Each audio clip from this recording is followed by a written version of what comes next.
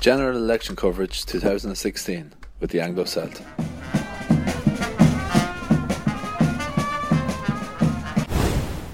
I met up with the Anglo-Celt's Paul Neilan outside the count centre in Cavan, and I started by asking him, did he expect any upsets in this weekend's count?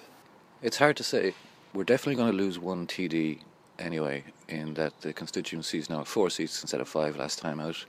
The sitting TDs are Brendan Smith, Joe O'Reilly, Caoimhín O'Quailán, Heather Humphreys and Sean Conlon. I said in the middle of the week that I predicted the four sitting TDs to come in, except for Sean Conlon, who's now gone independent. But I do think there are 2 dark horses in this, in Niamh Smith, Fianna Fáil, who was controversially added to the ticket, and Catherine Riley, Sinn Féin, who seems to be going well. Much of the speculation, Paul, has surrounded where Sean Conlon's transfers are going to go, and I suppose at this stage that's still a big intangible. Where do you see Conlon transferring to? Well, should he not get in, he could go all over the place. I mean, he's got some Fine Gael supporters he's taken independent now. Whether they go back, where will they go? And then Monaghan vote, will that go across to Fianna Fáil's Mike Durkin, who's the third Fianna Fáil candidate in Cavan Monaghan? 5 years ago, Fine Gael ran 3 in this constituency. They got them all in with 2.5 quotas, which was a fantastic result. I think the Irish Independent, Fionn Sheehan, said that it was the best election performance in the country in terms of vote management. Is there any chance Fianna Fáil can get 3 seats this time, or are we looking at 2 at best for Fianna Fáil? And if so, is it Smith and Smith?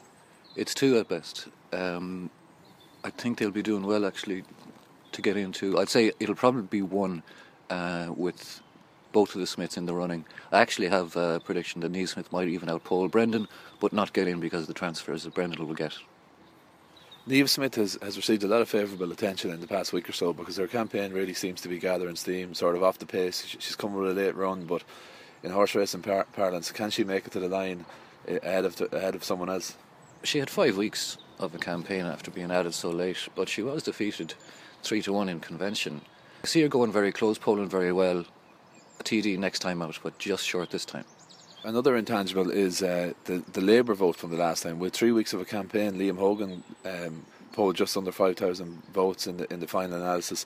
The interesting thing was, I suppose, that the Labour vote didn't transfer to the left-wing parties. A lot of it transferred to Fine Gael. That floating Labour vote of a few thousand votes that's not there this time without a Labour candidate in Cavan Monaghan, where do you see that going? Much like Sean Conlon's, it could go anywhere. There's no real Labour presence here historically. I know you got 4,500 last time out that went anywhere, but it might as well be an independent vote. So I can see it transferring anywhere. I don't see any real automatic transfer beyond maybe a slight majority to Sinn Féin. Speaking of independents, we know there's quite a few independents in the field. I think Jimmy Mee is there, John Wilson is there. There's a Green candidate, Micheál Callaghan, who wouldn't have big support in this constituency and is, for all intents and purposes, an independent. Who do you think will poll best of the independents? Probably Wilson, John Wilson, the Garda whistleblower, has the biggest profile, but he just doesn't have enough traction to get in this time again. I can see him being a councillor in a couple of years, but it'll be John Wilson who'd be the box office of all the independents. And having covered the locals a couple of years ago, and I know that the Anglo-Celt did a big job online on that occasion, it's a fun weekend in ways for the hacks, isn't it? It's pure drama, and it's something that the journalists look forward to. Yeah, there's a lot of downtime, but I suppose in the end, politicians are people and their livelihoods are on the line. So you have to be a bit respectful, but it is a bit of crack. We're just putting up this podcast as a bit of a preview to the Celts coverage for the weekend. If people log on to Anglo-Celt.ie on Saturday, what sort of things are they going to see? Well, we'll be doing reaction interviews, minute by minute, the counts, the tallies, predictions, everything you could expect, and we'll be doing them, maybe a bit of audio, video coverage as well, but we'll be there early and we'll be there till the finish. I'm joined now by Sean McMahon from the Anglo-Celt, who's going to be in Sligo covering the Sligo-Leitrim constituency. Sean, you're anticipating a hectic weekend? It should be a wonderful weekend. At least we're getting away to the West, Paul, for the weekend, down to the Clarion Hotel, myself and Damien McCartney. And hopefully it'll not go on for a marathon coverage, but one would suspect that with 18 candidates. But whatever unfolds, we're well used to it. We've covered many an election, Paul.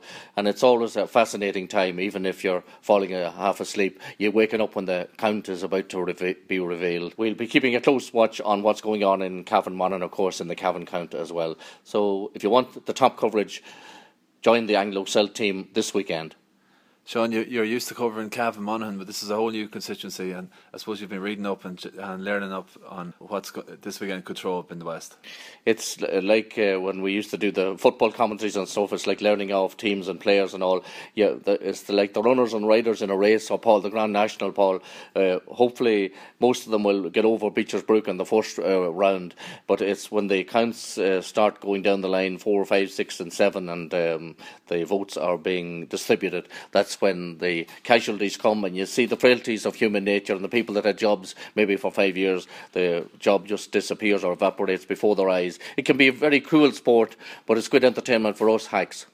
And the last thing, Sean, you'll have plenty of coffee on hand to keep you awake on a late night in Sligo. We will indeed. The Clarion Hotel, I believe, is a top place for good strong coffee, and we'd need it all. General election coverage 2016 with the Anglo-Celt.